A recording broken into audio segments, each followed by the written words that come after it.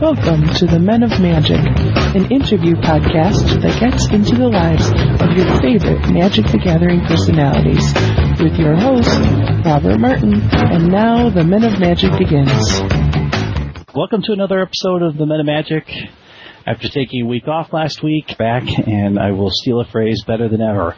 This week I'm with Level 2 Judge, a person who now is part of Sarah's Angels, assists us on Mana Screwed, and has put herself into numerous different things, Judges have a tendency of staying in the shadows. Well, it's nice to see that some of the judges are stepping out of the shadows and making themselves more personable and giving judges good name. Also a person who's very enthusiastic about the judge program, Charlotte Sable. Hello. Hey. Well, let's first go there. You wanted to be a judge. Why? Well, hard to sort of put into a short little thing, but I mean, I've been playing Magic a long time. I started back just before Fallen Empires came out, and I played, casually as, a kid until probably just after Tempest came out. Then I took some time off from the game just because, life gets in the way. But, I mean, I was still always interested in it. I, dipped my toe in around, Legions and, just sort of interested. I mean, I knew that the card face had changed at Mirrodin and whatever, but I only really got back into the game around Time Spiral. But when I got back into the game, there wasn't really much of a local community in my area. So I basically did the next best thing. I had a friend who had been basically in the same sort of situation, and he'd gotten back in on Magic Online, and so I got into Magic Online.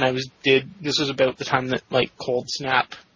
Well, no, I mean this was again Time Spiral era, but my friend was into Cold Snap, so I got into, playing Cold Snap leagues and just leagues in general on Magic Online. And I don't know, I've always had sort of a mathematical brain, so just seeing how the rules worked got me sort of really interested in that aspect of the game. And then one thing led to another, and I decided to, my interest in the rules just kept growing and growing, and eventually it's screw it, I'm going to try and be a judge.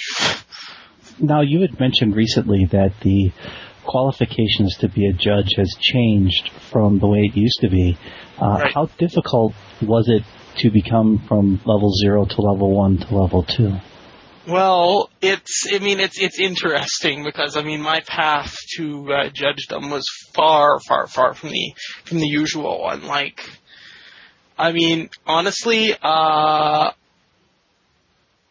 most people, they become a judge because, they play the game, and in their store they're the rules guy or the rules girl or whatever, and they go, they're the one that people go to. Whereas in my case, honestly, like I said, I got back into things more seriously with Magic Online, and, honestly, one of the main reasons I actually attended my first actual sanctioned event was so that I could get a DCI number so that I could go and do the rules advisor test online. I know that's incredibly rules nerdy of me, but whatever, it is what it is. But, basically, it's hard. Again, I'm very atypical when it comes to how I became a judge and all of that, The process of getting from level 1 to level 2 is a significant jump. Right. And it requires a lot more responsibility on your end. Also, there's the difficult of challenging to pass that is not as easy as you would think. What was that like for you to get from level 1 to level 2? It was actually relatively difficult. Again, like I said, I've always had sort of a mathematical brain on me. So, learning the rules and, learning the basics of the policy wasn't all that difficult. Getting to level 1, not that I didn't have to study and I didn't work hard to get there, obviously, but, sorry, I keep saying too much. Okay, sorry, let me start that over. Okay. The process, getting to level 1 was relatively easy for me once I actually, plucked up some courage and decided to go for it. Like, I got my level 1 at Canadian Nationals 2009. I'd originally planned on volunteering to help the whole weekend, but life got in the way, and so I could only come on the Sunday. When I walked into Nationals, honestly, the biggest event I'd ever been to at that point was like a 50-person pre-release. Never even seen a PTQ, let alone, played in one or judged at one, But yet, there I go. I walk into day 2 of Nationals 2009. I guess I just took to it like a fish to water, and by the end of the day, I was certified as a level 1 judge. Not that, I didn't take a lot of work to get me to that point, or not that, there were a hell of a lot of people, that helped me out a ton that day, and without whom I probably wouldn't have certified that day. But, in general, it was, in the scope of things, it was not exactly the most difficult day I've had in judging. Getting from level 1 to level 2, it's not just as easy as, I want to be level 2 now. No, it's a lot more than just, a good way to put it is, but getting from level 1 to level 2, that was a lot more difficult for me because mostly I just had the wrong idea about what level 2 is. A level 1 judge, at least, a level 1 judge basically means you know your rules, you know your policy, you can work an event, and you're just, there to be a body and keep things running. You're still basically mostly being told what to do, where to be, but, you can function with, a small degree of autonomy. Basically we can trust you to be on the floor and be a judge. Level 2 means we can trust you to be on the floor and, help coordinate other judges. And for me, I've never been the most confident of people, which is, I guess, sort of funny considering how much I'm putting myself out there on podcasts and everything these days. But in general, it took a lot to get me. It took a lot to get me even to get into judging. Like, I've been really interested in the rules. Like I said, I attended my first sanctioned, DCI event to get my DCI number so that I could write the rules advisor test, and and then it was still like, most of a year before I actually managed to get myself out to, work an event to judge. So even more than a year, maybe, I'm not sure. But yeah, it's like, I don't know. I've never been the most confident of people, or at least that's history. But anyway, for me, like, the rules come pretty easy. The policy, once I got, the hang of it, it's come relatively easy. Though again, it's still, obviously, it all takes a lot of work, and I'm not saying that, just because something's easy for someone doesn't mean there's no effort required to learn it, obviously. But anyway, other things haven't come quite as easy, such as, leadership skills and, some interpersonal skills and, what one higher level judge that I've worked with calls the intangibles, basically like able to not only be confident, but to project confidence and inspire confidence in others, ability to, again, it's all part of that. It's just part of making people, basically being able to inspire people to do a good job and to do what you want them to do without necessarily having to, explain in 17 steps what you want them to do. That's the part of things that came a lot harder for me. I first met you. You were at Grand Prix Toronto, and I had driven the 12 hours from Wisconsin up there, and you were all over the place. You were everywhere. You were everywhere and anywhere. And I was able to talk to Ricky Hayashi a little bit, just for a little bit. He talked about how certain judges and things like that do different things to help out. Everybody has a role and a position to make things better. Right. who have been some of the people that you have worked with on a larger scale that have been influences on you, that have helped you choose and go the direction you want to go? As a judge? Yeah. Well, obviously I owe a hell of a lot. Like, I owe basically, well, not everything, but I owe a hell of a lot in my judging career to Edwin Zhang, who is not only the judge who, certified me for level 1, but he's, he got level 3, I can't even remember if it was, I think it was, God, I don't remember if it was at Paris this year or if it was at Worlds the end of last year. I honestly don't remember. But anyway, it was relatively recently. But, I mean, he's just been a huge influence on me, and he's just a great, hard-working judge. And, I mean, he's regional coordinator for China, for the judges in China, if that tells you anything. Especially when he was doing it while living in Canada. He's now back over in China for at least a semi-permanent basis. But anyway, he's been a huge influence, and obviously the first person I have to give a big shout-out to. As for other people who have been influences, I mean, again, I haven't really had a chance to work closely with that many other people, but, I don't know. I mean, there's a lot of local judges I could name, but if I'm going to name judges that people might have heard of. Let's see. I mean, basically, at the few big events that I have worked, certainly well, you talked about Ricky. Ricky has, I guess he's been an influence. I don't know if I'd necessarily call him an influence, but, because he was, a more well-known judge, I sort of glommed onto him when I sort of got myself going on IRC. Like, a lot of the judges on IRC, like, well, I don't know. Like, IRC is a big sort of hangout spot for at least a certain segment of judges, and, I sort of attached myself rather firmly to that as soon as I got certified and found out about it. You guys have a community that you work with to help each other, with questions or things.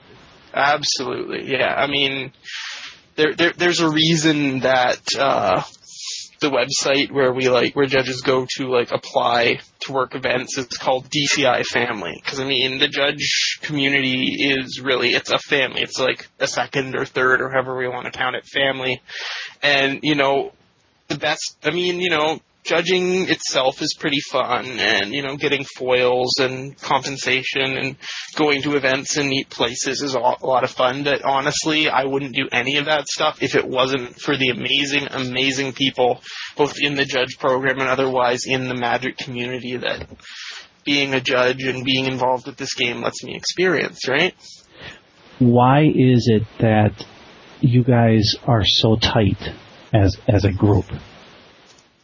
Honestly, I don't know. And this comes up on IRC and at events and everything, and it's like, why? Even other judges I talk to. I've other judges I know, volunteer with other sports and other activities and even other games, but the thing I hear from everyone is that nothing is quite the way that the judge community is in Magic. I think it might just be the fact that this game is so complex and so intricate and just so what it is, that it just attracts the sort of person that it attracts to sort of coordinate and judge it. It's hard to put into words, but it's just, I think it takes a certain type to be a judge. And that type is just sort of, I guess, naturally drawn to others of that type. So I guess we just sort of stay together is basically the best way to put it. I don't know. You become a judge because at some level you love this game. And, it's just, again, it's very hard to put into words, right? It's just, for the love of the game is probably the best way that I can put it. And It's just we all love this game. And there's also something just irrational about being a judge in a way, because, I mean, you go, like, let's take a Grand Prix, right? You travel for, God knows how many hours to some strange city. You are on your feet working for, 3 days, 3 14-hour days. It's hard, grueling work. You're exhausted at the end of the time. And yet, in the moment, okay, you're having an all right time, but you're busy, you're run off your feet, you're tired, but you're having fun. But yet, after it, you look back on it, and it's like, oh my God, that was such a blast. And yet, if you looked at it through a different lens, it's long, grueling days for less than the equivalent of minimum wage, basically doing something where you're helping other people have fun, but you're not necessarily visibly having fun yourself, even though you are, and yet somehow it's just rewarding and fun and just exhilarating in its own way. What has been the most difficult situation as a judge you have been in because of a player or a situation? Like, what's the most difficult? Honestly, I guess I'm lucky in that I haven't had to really deal solo with any really, really belligerent players. But probably the most difficult situation I've ever been in as a judge was the first time I had to disqualify someone. What was it for? I was judging a Grand Prix trial leading up to Grand Prix Toronto. So it was what was it? It was, I guess... It was a sealed event. Yeah, it was sealed. So it was M11 sealed. It store GPT. Again, the thing with Grand Prix trials is you're dealing with players who a lot of them probably haven't played at competitive rules enforcement events or whatever. Anyway, so the situation that came up was... this was one of my first times running a Grand Prix trial, and a player ended up with more cards in his sealed pool than he should have had, right? Which is obviously a sticky situation, but again, part of this being a difficult situation is that it boiled down to I was inexperienced and didn't handle it in a timely enough manner. But anyway, I sort of hemmed and hawed. I found out about this as I was checking deck lists because he'd read cards as being played that weren't registered as being in his pool, etc. Right? Because you register your pool and you swap and then you build, right? But anyway, but I sort of hemmed and hawed for a few rounds. I was trying to figure out what was going on. I talked to the player who registered the pool. I talked to the guy who was playing the pool, and, I didn't have any... I didn't know for a fact that the guy, was cheating, that he'd added cards or anything, but I also just couldn't let it go on for as long as it did, and, it was just really harrowing. And in the end, I ended up disqualifying the guy that, honestly, I admit fully that I mishandled the situation, but it was just really rough because, I ended up having to go to the guy and tell him, look, unfortunately, I'm going to have to disqualify you. Disqualifying someone, even if it's a really, really clear-cut situation, unless it's a situation where there's an obvious bad guy, it's never easy to disqualify someone. But it's also never, but you don't want your first time to be a situation where it's not clear-cut, where you're not sure if someone's actually legitimately cheating or trying to cheat or, legitimately intentionally breaking a rule, right? But, and then, when in retrospect you think about it and realize, gee, this is partially, my fault for how I handled it, that's, even worse, but, That's probably the toughest situation. At least as it relates to judging. I mean, actual on the floor judging. What has been the best part of being a judge? Best part of being a judge, like I said, the family, the people, the other judges, like being. It's hard to say. I mean, like, it's basically, it's just the people you meet, the people you talk to, the people you get to, add to your life, basically, Like the judge program, again, just because it takes such a unique sort of type of person to be a judge and want to be a judge, especially at a higher level. I mean, not that, there's lots of judges out there that judge at their local stores, and that's wonderful and fantastic. But there's also, a lot of those judges don't want to do more than judge at their local store, which again is fine and wonderful, and we need people that are doing that.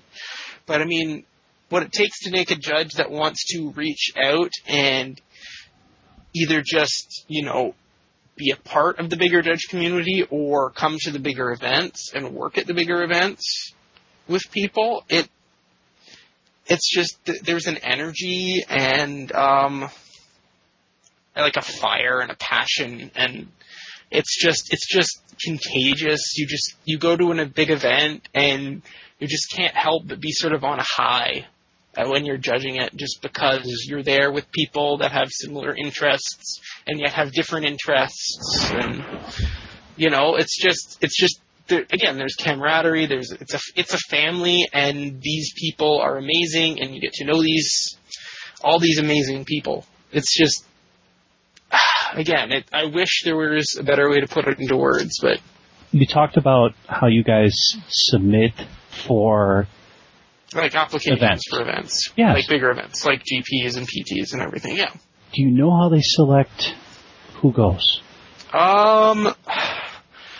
Well, honestly, it's basically you get out what you put into the program, basically. Obviously there's considerations made for, if someone's in an area where there aren't many judges and there aren't big events and whatever, then, more of an effort's going to be made to try and get them to be able to come out to some bigger events. They can get that experience and take it back to their area and just sort of feel more a part of things. But, in general, to be selected for, the staff of a bigger event, the best things you can do as a judge to get yourself noticed for that is, again, to be a part of the family, be a part of the community, be a part of your local community, write reviews of other judges after other events. A huge part of the judge program is, feedback and helping other judges improve, we're all in this together, and we all want everyone to be as awesome as they can be. So if judges aren't, if we're not helping each other improve, then what's the point, right? Like, again, we're a family. A family wants the family to prosper together, right? But it describes the way you're describing it. It does not happen. No, that is absolutely not the attitude of anyone I have ever met in the judge program. I'll admit to right after I got level 2, or when I was trying to get to level 2, to having those feelings about other people who were getting to level 2 or who, whatever. But again, once you actually get past level 1 in the program, basically, you get sort of a longer view of things, and you realize that, it's not a competition. It's not, it's not a race. We want other people to succeed, because if there are, awesome judges everywhere, then they will make more awesome judges, and then there will be more awesome people to get to know, and more awesome people to work with at events, and more awesome people that can help grow the game, which make more awesome events for more awesome judges to go to, which make for more awesome judges, and it all just cascades, right? Do you know the history of judging? Honestly, I'm not. I really don't know too much about it. Too much farther back from. I know vaguely about I mean, judging is always changing. Like, the documents that we have today are not even all that close to what there was when I started, like, less than 2 years ago as a judge. But, I mean, I don't know the long history in, like, grueling detail. I mean, I know bits of it, but I don't know any particular parts. I mean, okay, the, quote, dark ages of Magic, when cheating was basically, if you weren't cheating, you weren't trying? Right. Magic? I've heard about that, but I really don't know what judging was like back then, honestly. What, if you were interested in being a judge, what is the first steps you have to do to become a judge? Well, the first steps to becoming a judge, hopefully you're already taking them if you're actually interested. I mean, if you're interested in becoming a judge, we would hope that the interested person, you know, is playing in events in their local store or local community. You know, we'd hope that they're sort of the go-to person or one of the go-to people for rules questions or policy questions, or, you know, or maybe they're helping to run the events, you know, maybe they're calling up rings, whatever. But I mean, even if not, you know, the first step is to be involved in your community, right? To be involved with the players in your area, you know, be a presence.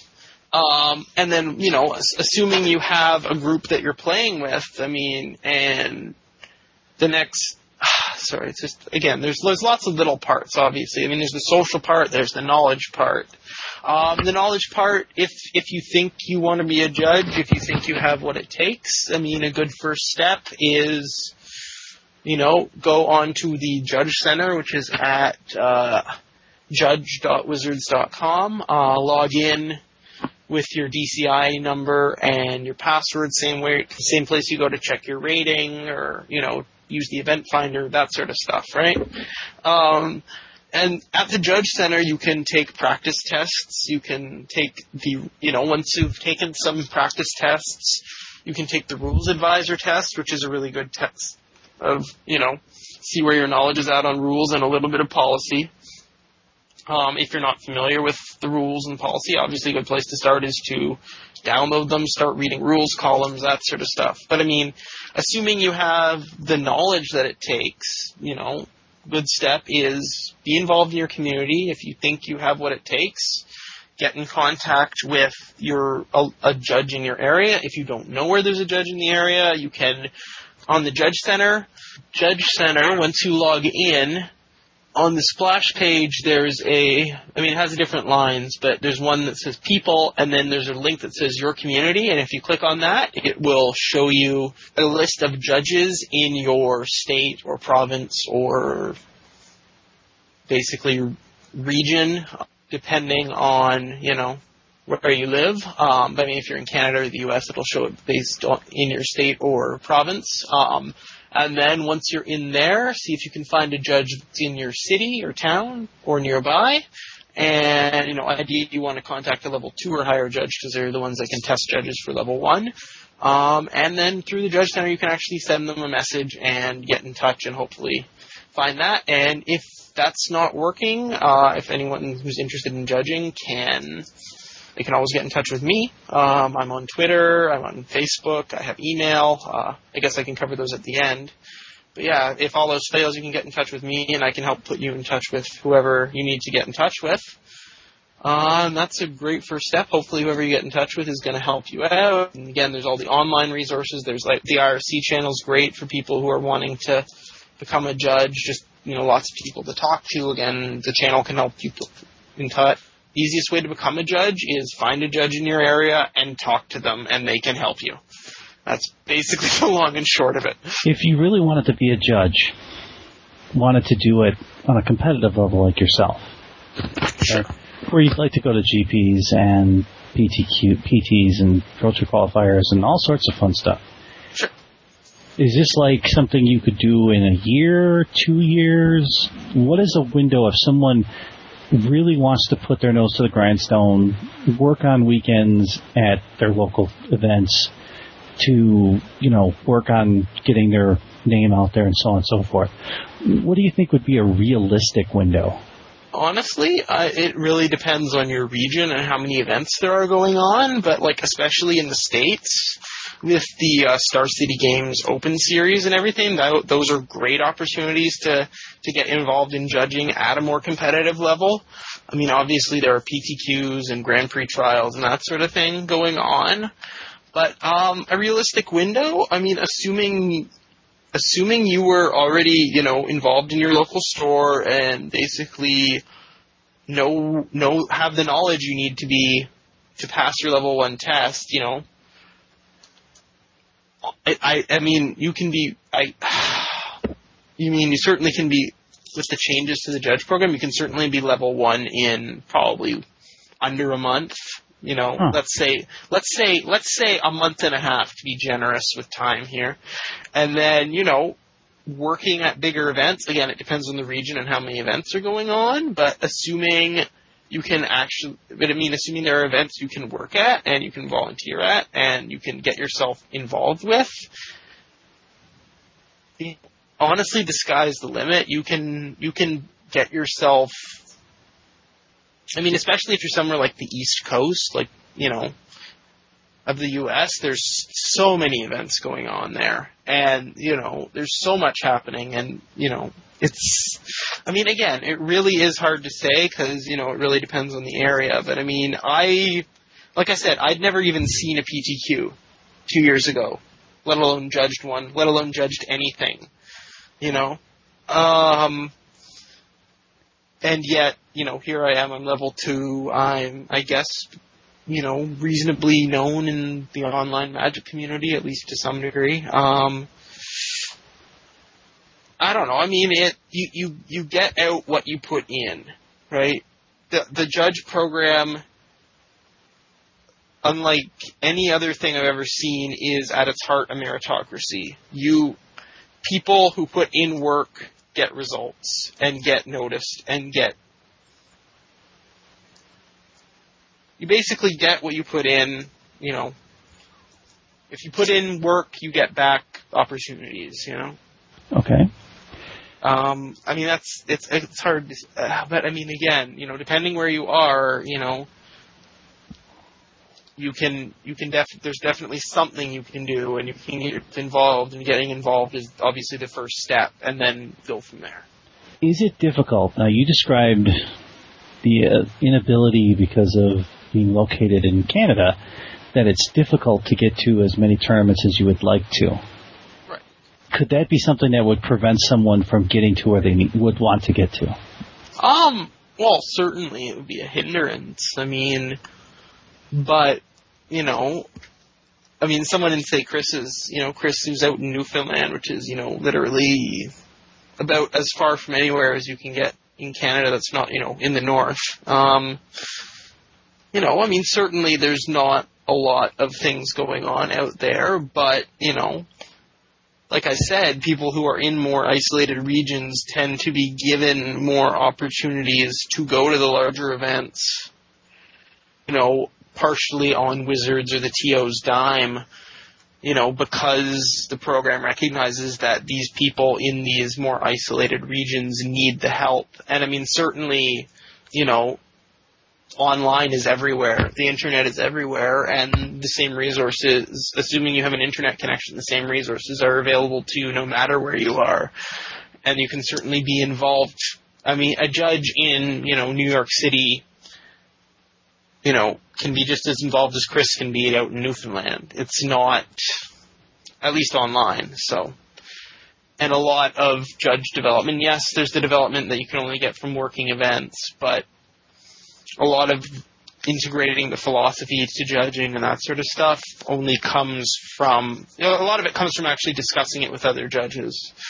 And you can do that really well online, and you can, be involved, and, you can write articles, you can, answer questions on Twitter, you can do podcasts, you can do whatever you want, and you can do that all from anywhere there's an internet connection. So yes, it maybe limits your physical options, but even in that case, it's not too hard to, anyone with any sort of reasonable income. It's not too hard to give up and go to 1 or 2 GPs a year, or, whatever. And I mean, that's still opportunities to work bigger events and to develop your skills. And yes, you have to put more into getting the most out of that opportunity when you're there, but at the same time, you know, you then have more time to spend actually, you know, working on theoretical aspects of judging as opposed to the practical aspects of it. I don't know. I mean, obviously, isolation is a limiting factor for most anything, but really, if you're willing to put in the effort, it's not going to hinder you, like, to the point where you can't do what you want to do. What about the big tournaments? Now, you said you submit to be able to do these. Like Grand Prix and GPs and stuff? Oh, yeah. Yeah. Now, there's a large pool of level 2s, I'm going to assume? Well, overall, yeah. I'm just trying to think what the stats are right now. So when you get... Do you submit for everything? Do you submit for some things? What do you try to apply for? Personally or in general? Personal. Okay, well, personally, I try to apply for everything that fits my schedule. Because, I mean, obviously I want to be realistic. You know, I don't want to burn myself out. But on the other hand, judging is what I love, and it's... You know, and it's what I want to do with my spare time if I have the opportunity. So, I mean, again, like this coming weekend, I'm working Friday, then after work I come home and I have like a couple hours, and then I'm on a bus overnight to Baltimore so I can judge at Star City the next morning, you know? I mean, and that's the sort of, I mean, I don't know if I'd call that a sacrifice, but that's what I do so that I can do this sort of thing. I mean, but that's just one, you know, rather, I mean, I've never done the overnight bus thing before, so who knows? Hopefully that'll work out fine and I won't be like a zombie, but. Is there different applications to get in the Star City events? Well, it's all handled through the DCI family site, like I said. Okay. Like, Star City uses DCI family, all the Grand Prix use it, all the Pro Tours use it. Okay, well, most of the Grand Prix use it. I think there might be some Asian ones that don't. I'm not 100% sure about that stuff, but, like, North American ones do. All the Pro Tours use it. I mean, but it's not the site so much. And, I mean, even my local PTQs here started using it. But, I mean, it's more just a tool to manage the applications.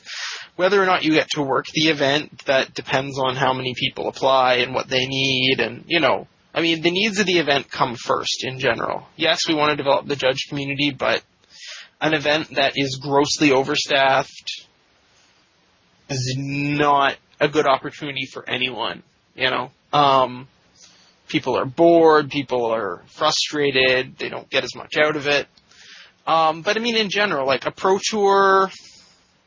It depends where it is and what time of year it is, but generally it's hard to get into the Pro Tour. Like, they just released the list of names for people who are working Pro Tour Philadelphia yesterday. Okay. And, you know, Andy Hecht, who's the judge manager at Wizards, he basically said that for every person who was selected to work the event, there were one... Let me actually find the exact quote here for you. Sorry.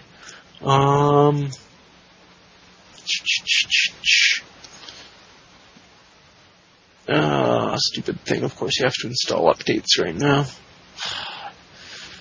But I mean, basically something to the effect of for every judge that was selected, there was a judge and a half who was, you know, incredibly qualified but couldn't be selected. You know. Huh. For Grand Prix, I mean, Grand Prix, because they're a larger scale, I mean, the thing is, everyone wants to work Pro Tours, right? Yeah. A lot of people want to work Grand Prix. Grand Prix, generally, again, depending on location and time of year and everything, people want to, you know, Grand Prix more so will accept at least the majority, you know, the larger majority of people who apply to them. I mean, not necessarily.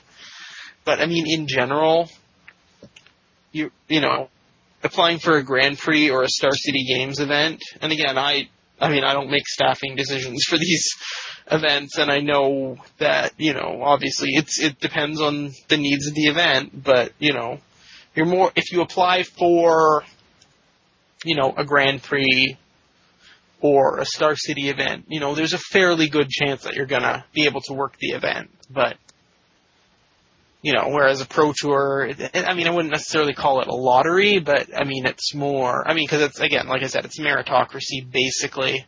I mean, they try to give everyone opportunities, but, you know, they're going to, you know, go over the needs of the event, and, you know, in general, they're going to go for more qualified, sorry, let me just find this here.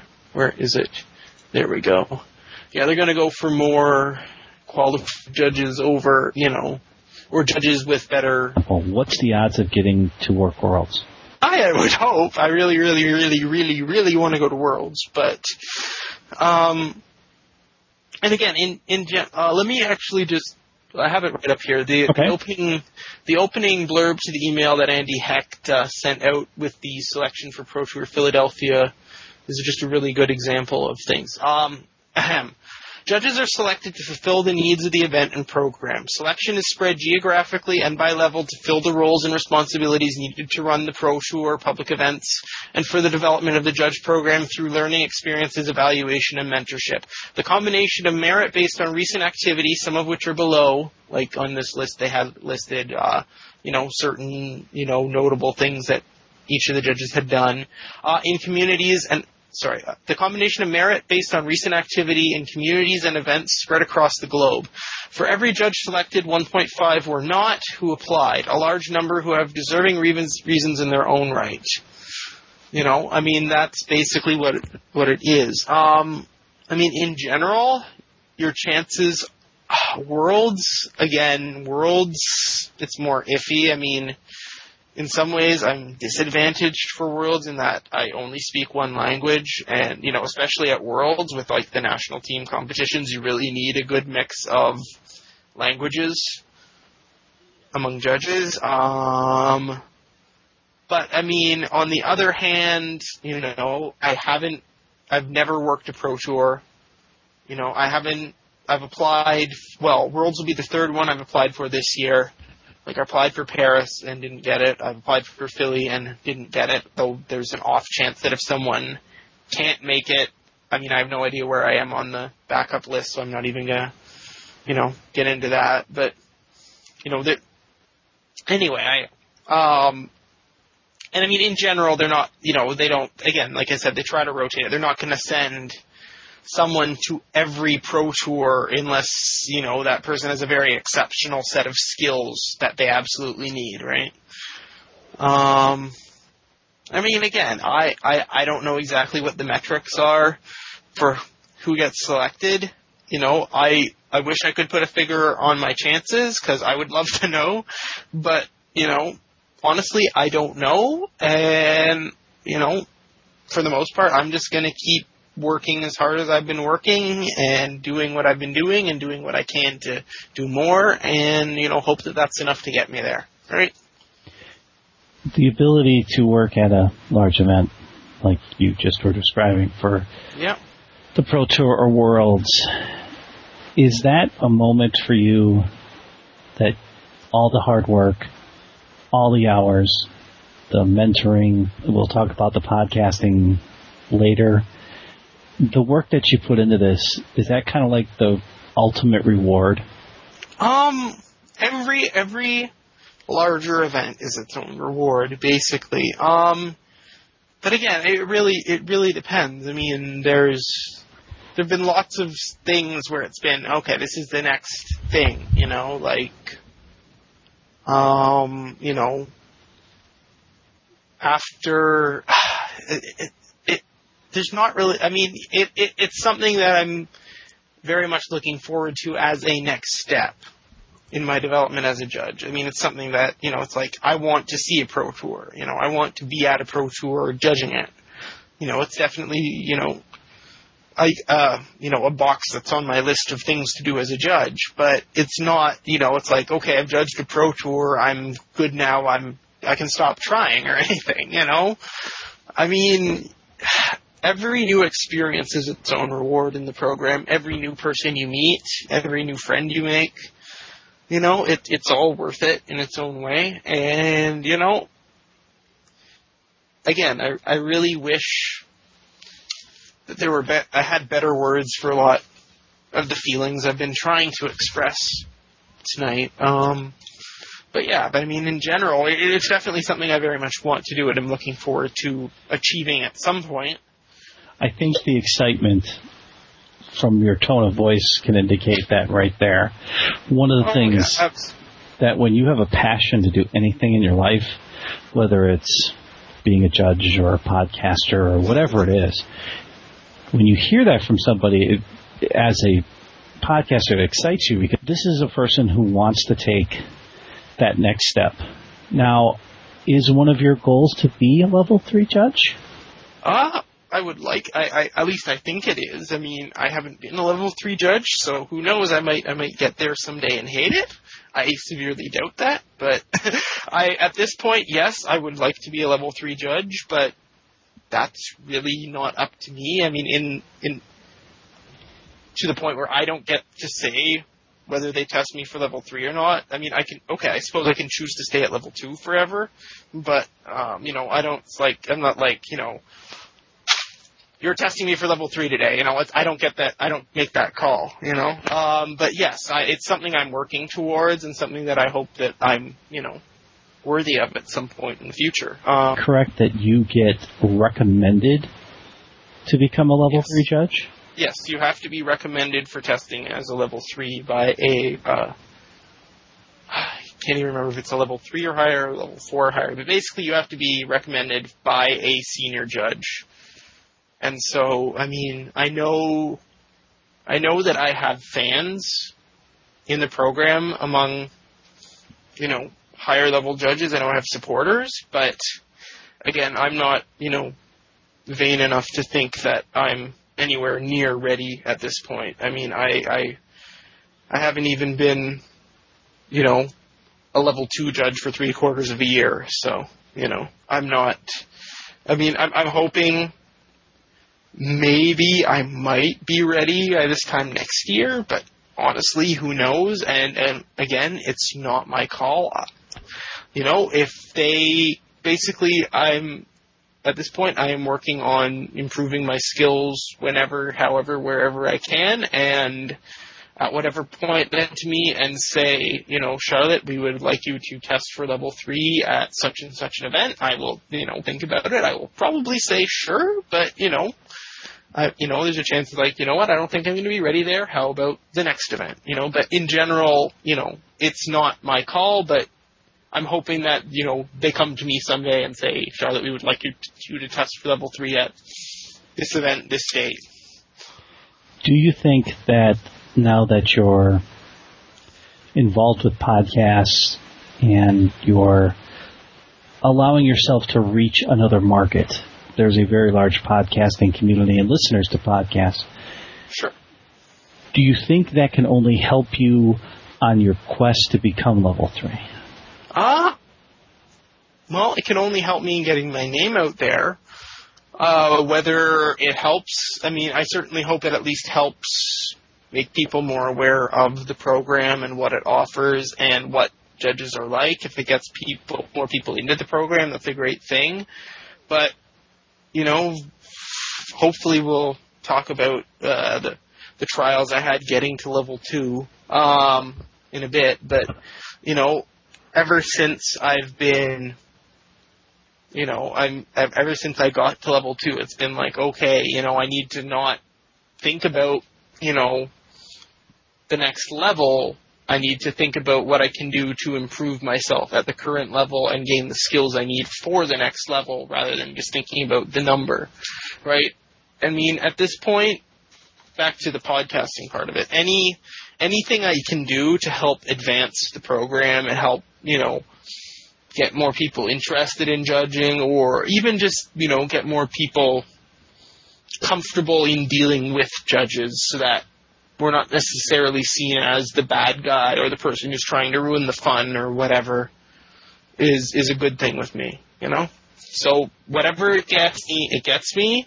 If I don't, unless I'm making an ass of myself and not realizing it, I can't see how it would necessarily hurt, but you never know. Speaking of not being an ass, I want to bring that up. A couple nights ago, you and, well, most of Horde Nations joined Manascrew to do a special podcast regarding Jace and Stoneforge Mystic. Sure. Being right. put in its place, if you want to call it. I don't know. I mean, I disagree that Jace deserves to be put where he was put, but again, I mean, anyone who's interested in my opinion on that can listen to, that episode, so. Your suggestion was, instead of banning it retroactive to next month, that it should have been banned immediately to make it easier on judges. Because even as a judge, the first thing that pops in your head is Jace is banned, Stoneforge Mystic is banned. Normally when people get stuff that's removed from their lives, they instantly store it away and get rid of it. Right. But you're now responsible for Baltimore. Right. And it's going to be there. Right. I'm judging at Baltimore. It's the swan song for Cobblade, I guess you could say. Or for the current iteration. I mean, who knows? Cobblade may be a deck. It probably won't be a very good deck, but after July 1st. But yeah. But I mean, yeah, it's a bit awkward. But in general, I mean, you deal with it the way you deal with it. I mean, on the same level, it's not something that most people are going to be aware of, but when they update the banned and restricted lists, that's actually, I wouldn't say it's part of, but I mean, the banned and restricted lists are a section in the Magic Tournament rules, and so when those are updated, they also update, the tournament rules and the infraction procedure guide and all the other judging documents on, a quarterly basis, so there are some updates in that I think are really good and whatever, but they're also not going into effect until July 1st, so it's I think that this change that they made to how, they're dealing with decklist problems, as of July 1st is really cool. I don't know if we're going to necessarily be applying that, but I mean, it'll be up to, the head judges of the various events, whether they want to use the new system or the old system or whatever, but I mean, it's more just I don't know if it's necessarily a judge thing, but I mean, personally, if I know that something is changing, I want, once I find out about the change, I want it to just be changed. I don't want it to linger, I guess. But, I mean, again, I think it'll be very interesting to see where things are at in Baltimore this weekend, see how many people are brewing for New Standard, how many people are sticking with, Jason Stoneforge, for a last hurrah, or, just to try and perform well until the bitter end, Why would it only be banned in Standard and not in Legacy, considering how many of the decks it popped up in that tournament? Sure. Well, I mean, the thing is, it didn't win the event. It only put, 2 decks in top 8, which I guess is a large proportion for Legacy. Was it 2 in top 8? I think so. Anyway. But there were a lot of the top 64 that had... Okay, sure. I mean, that's also... the thing is, it was new technology for Legacy, right? I mean, we haven't seen a huge event, on the scale of a Grand Prix, since then, to see... I mean, the thing is, unlike in Standard where, Mystic, Batter Skull, there aren't quite as many answers to it. There's a lot of answers to it in Legacy. It's just that the decks weren't running them, and, thing is, Legacy is such a huge format that, in general, when it's not some sort of ridiculous engine like Survival of the Fittest and Vengevine, any sort of good but not necessarily stupidly broken, strategy can be fought reasonably. I mean, Legacy is very cyclical. A deck does well, and then other decks start to fight it, and then, the deck does less well, and it sort of churns up and down like that, right? I mean, that's the metagame. So, well, let's put you on the spot there. Has there been a card that has been banned that you think should not have been banned? Now, not including Jace, because you just discussed that. Right. Honestly, I really don't know. I mean, I'm just trying to think. Questions with survival being banned. I agree with the survival ban, because it was absolutely dominant. When there are, 6 survival decks in top 8 of, Legacy Open week after week in Legacy, which is supposed to be this wide open, play whatever you like sort of format, anything can win sort of format, right? Absolutely. That was very ridiculous and disheartening. I mean, even more so, I think, than Caw-Blade in Standard, because Standard has, a much more shallow pool of cards than Legacy does, In Legacy, there should technically be answers for anything. And, sometimes there just aren't, and so that's when they have to ban cards. But honestly, again, also, like I said, the Stoneforge Batterskull combo is still relatively new to Legacy, so time will prove whether it's, it can be hated out effectively or reasonably without necessarily skewing the metagame. And I honestly don't think it's too much of a problem in Legacy. This is Legacy where... what is dropping a turn 3 Batterskull in Legacy going to do when your opponent combos you out on, turn 3? True. Yes, this is Legacy where turn 3 combo wins, turn 2 combo wins, even turn 1 combo wins are not uncommon. So it's not the same situation at all, I don't think.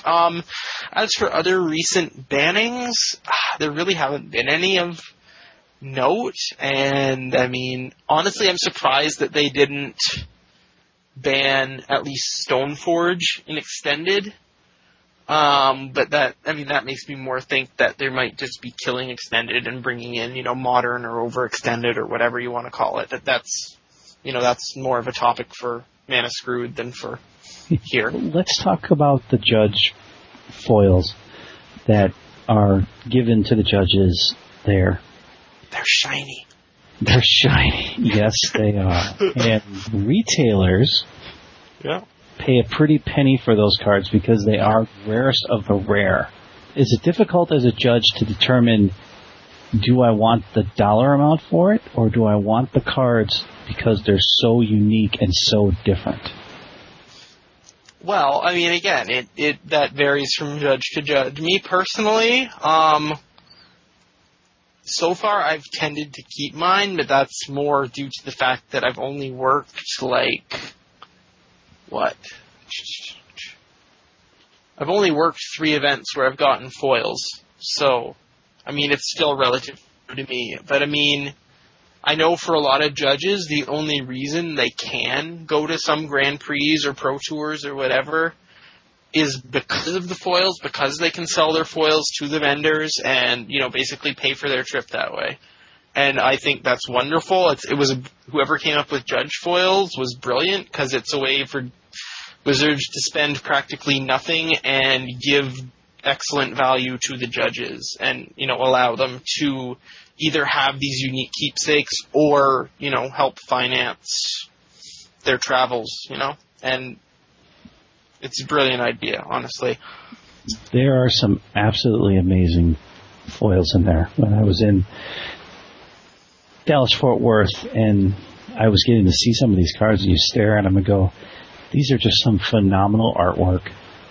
And it's amazing that, they were turned in, but you have to look at it, like you said, from the person who's paying for their trip and from the person who wants to have the cards for their collection. Right. Let's speak of your collection. You said you went way back in time with Magic. Right. How many Magic? Unfortunately... No. Well... Alright, let's just say I have a lot of cards.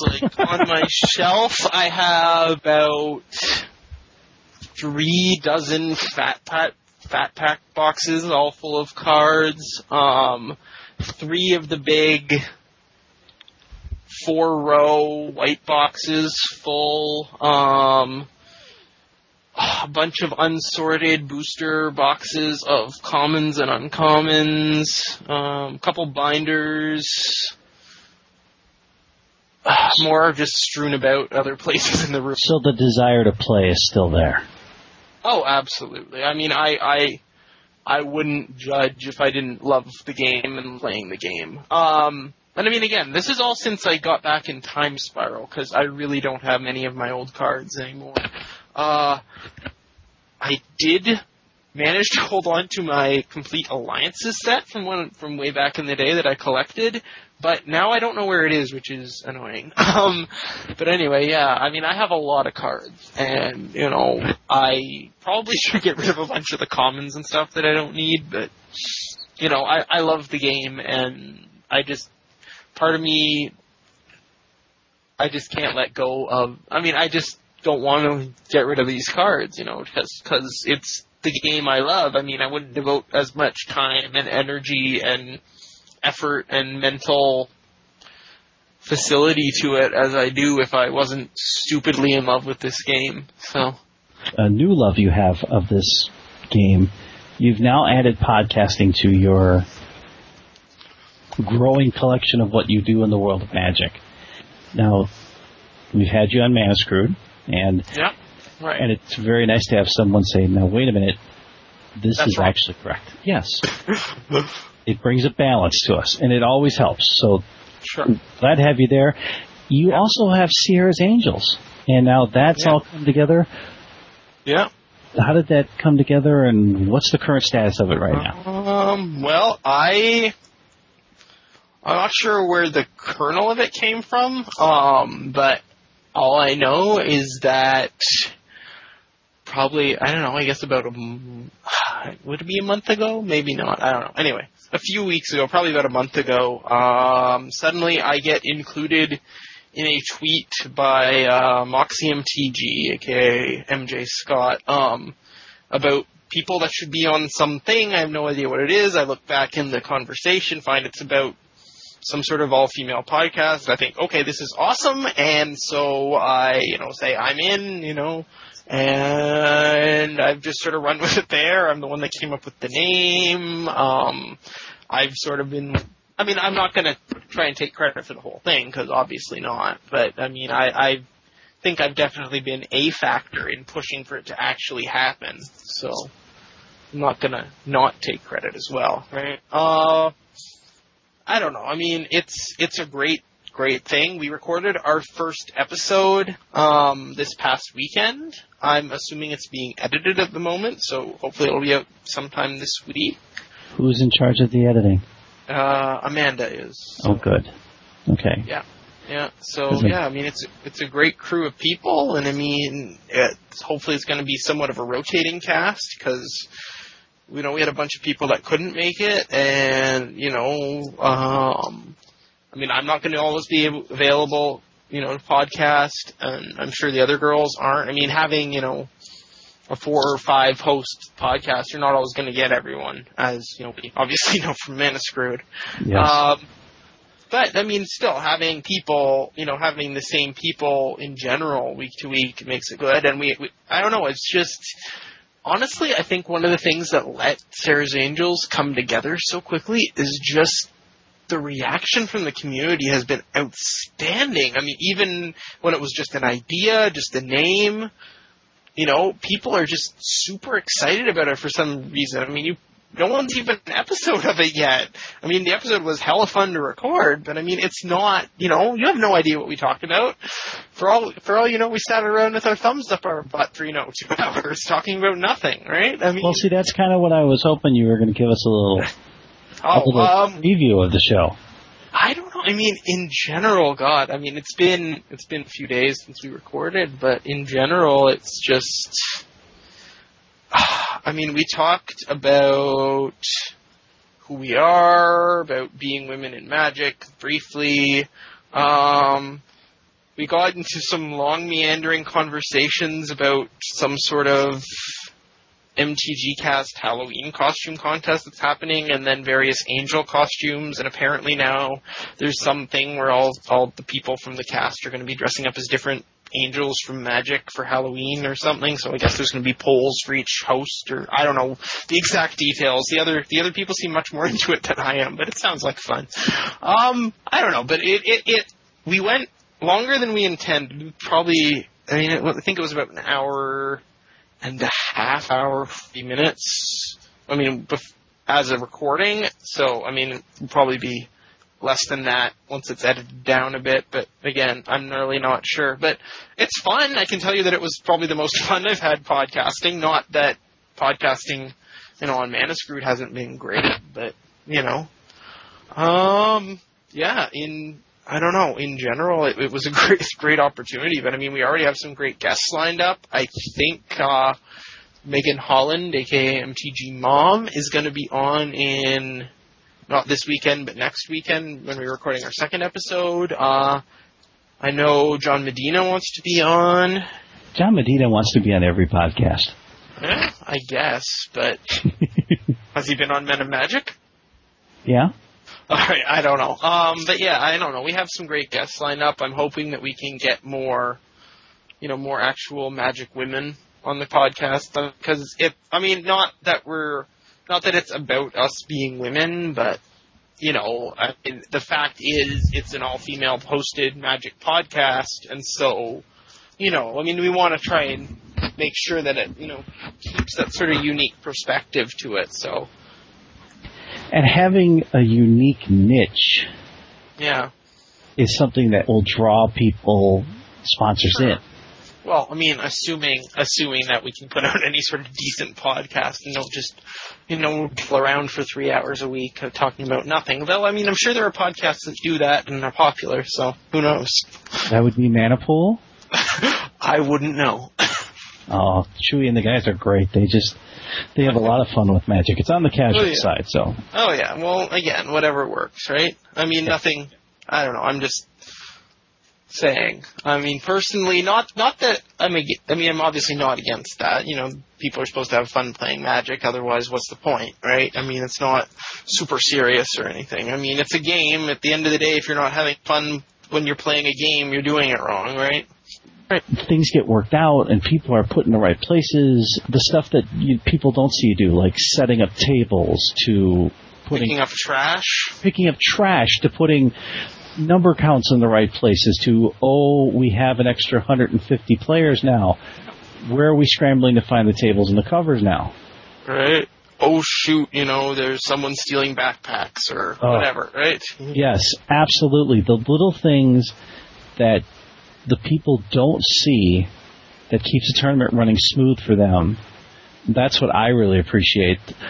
One more thing I got to say is that they were nice enough in Denver to allow us to have to have some of the judges' meal that they had, because they brought in food for the judges at the end of the thing, and some extras that has come in there. They treat you all like kings and queens. Well, especially at Grand Prix. Grand Prix are really where the community gets together. Pro Tours as well, I assume, but never having been to one, I wouldn't know yet. It's Grand Prix are really where we get together and celebrate our community, and it's just, local events are wonderful. You work with all your local judges, and, regional sort of events, you may work with a few different ones. But, Star City events, you get a few more far-flung people. But, Grand Prix are more, I haven't seen you in a year, how's it going? Well, I've only ever talked to you online before. Oh, I've never even met you. You're from Sweden? That's awesome, whatever, right? It's just, the thing is, this is a global community, and it's a global family, and, it really... I know it sounds like, like buzz and like just whatever, but it really is a family. All the other judges out there, they're my brothers, they're my sisters. We are a group, united we stand, divided we fall, all of that. I mean, the fact of the matter is we need to have fun. We need to enjoy what we're doing. And, you have more fun doing something with people rather than, not. Like, one thing that I always say, or that have said a few times at least, like, the fact of the matter is, players don't need judges to play Magic. Players can go play Magic on their kitchen table. They can play it at their local store. At the end of the day, TOs could just hire, staff to run an event rather than, having judges there. Players don't need judges to play the game. Judges need players to judge the game. So if we're not out there being friendly, being outgoing, making everything a good experience for the players, then we're not doing our job to ensure our survival as judges. So, take that for what you will, but that's at least my philosophy on it, right?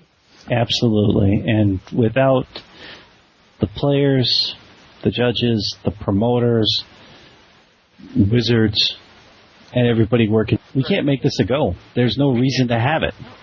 No, exactly. Without any one of those things, the whole intricate, amazing community we have just sort of isn't what it is. But, I don't know. The fact that it has developed, I think, speaks, whatever about the people. It's just a very unique group. Magic, I don't know what it is about Magic, but whether it's the players or the judges or the TOs or even just collectors, casual players, but it unlike any other game I've ever seen, it just creates such passion in people, and I think that's just a wonderful thing. Well, considering the fact that we've been talking for the last 2 months about the fact of should Stoneforge be banned, should Jace be banned, should none be banned, all this leading up to this, and then when it happens, it's like, well, this is not what we wanted, and it's the same people that have been complaining about both of them needing to be banned in the first place. Well, I think it was Dr. Jeebus that said it, but if Wizards put $100 bills in booster packs, talking about how they were folded, right? Yep. So people need things to complain about. They need their scapegoats. So, no one, you can't please all the people all the time, but hopefully the bannings will improve standard until rotation, and then we'll go from there. And I understand where you're coming from on that completely, and it's part of the whole experience of Magic.